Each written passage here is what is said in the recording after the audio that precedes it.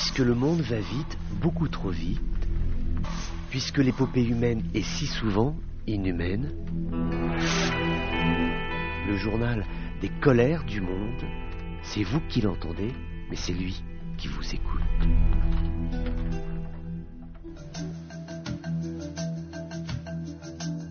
Bonjour à tous, bienvenue dans ces colères du monde, bienvenue dans les rues de Tunis où des mères de famille, des femmes qui ont des enfants en bas âge arpentent les magasins dans l'espoir de pouvoir acheter un petit peu de lait, une ou deux briques de lait, puisqu'aujourd'hui il y a des phénomènes de pénurie qui sont tout à fait conséquents, ce qui fait qu'il y a un effondrement de la filière du lait dans ce pays. Alors le marché tunisien absorbe habituellement 1,8 million de litres quotidiennement, alors que la production nationale ne va pas au-delà de 1,2 million de litres. Donc 8 moins 2, je vous laisse faire les calculs, il manque beaucoup de litres de lait. Et ce qui est tout à fait paradoxal et regrettable, c'est que les paysans tunisiens aujourd'hui sont dans une telle situation financière de désespoir que pour boucler leur fin de mois, pour essayer simplement de vivre et de survivre, ils vont avoir tendance à vendre en contrebande des vaches laitières. Ils vont aller les vendre en Algérie où il y a également des tensions sur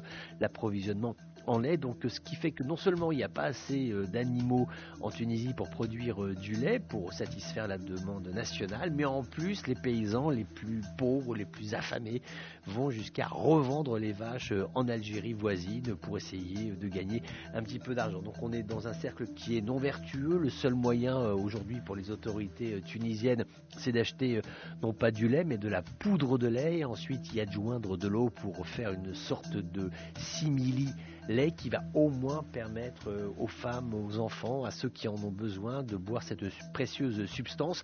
Maintenant, il faut qu'il y ait aussi des réactions de la part des autorités de Tunis. Le palais de Carthage est assez silencieux depuis le début de la crise du lait, qui n'est pas nouvelle puisqu'elle est apparue, cette crise du lait, au moment où on a commencé à se poser la question en Tunisie. Mais est-ce qu'il y aura suffisamment de lait pour passer les fêtes du mois du Ramadan, parce que c'est un mois durant lequel il y a beaucoup de consommation de produits laitiers. Est-ce qu'il y en aura assez? On s'est posé la question. Le palais de Carthage n'y a pas véritablement répondu. Et aujourd'hui, il y a une réalité qui est palpable, concrète dans la vie de tous les jours. C'est que aujourd'hui, en Tunisie, il est devenu difficile de trouver du lait. On comprend la colère, on comprend le désespoir des Tunisiens.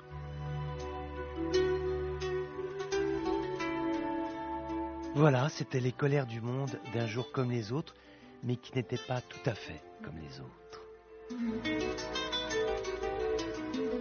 On se retrouve bientôt pour d'autres colères du monde.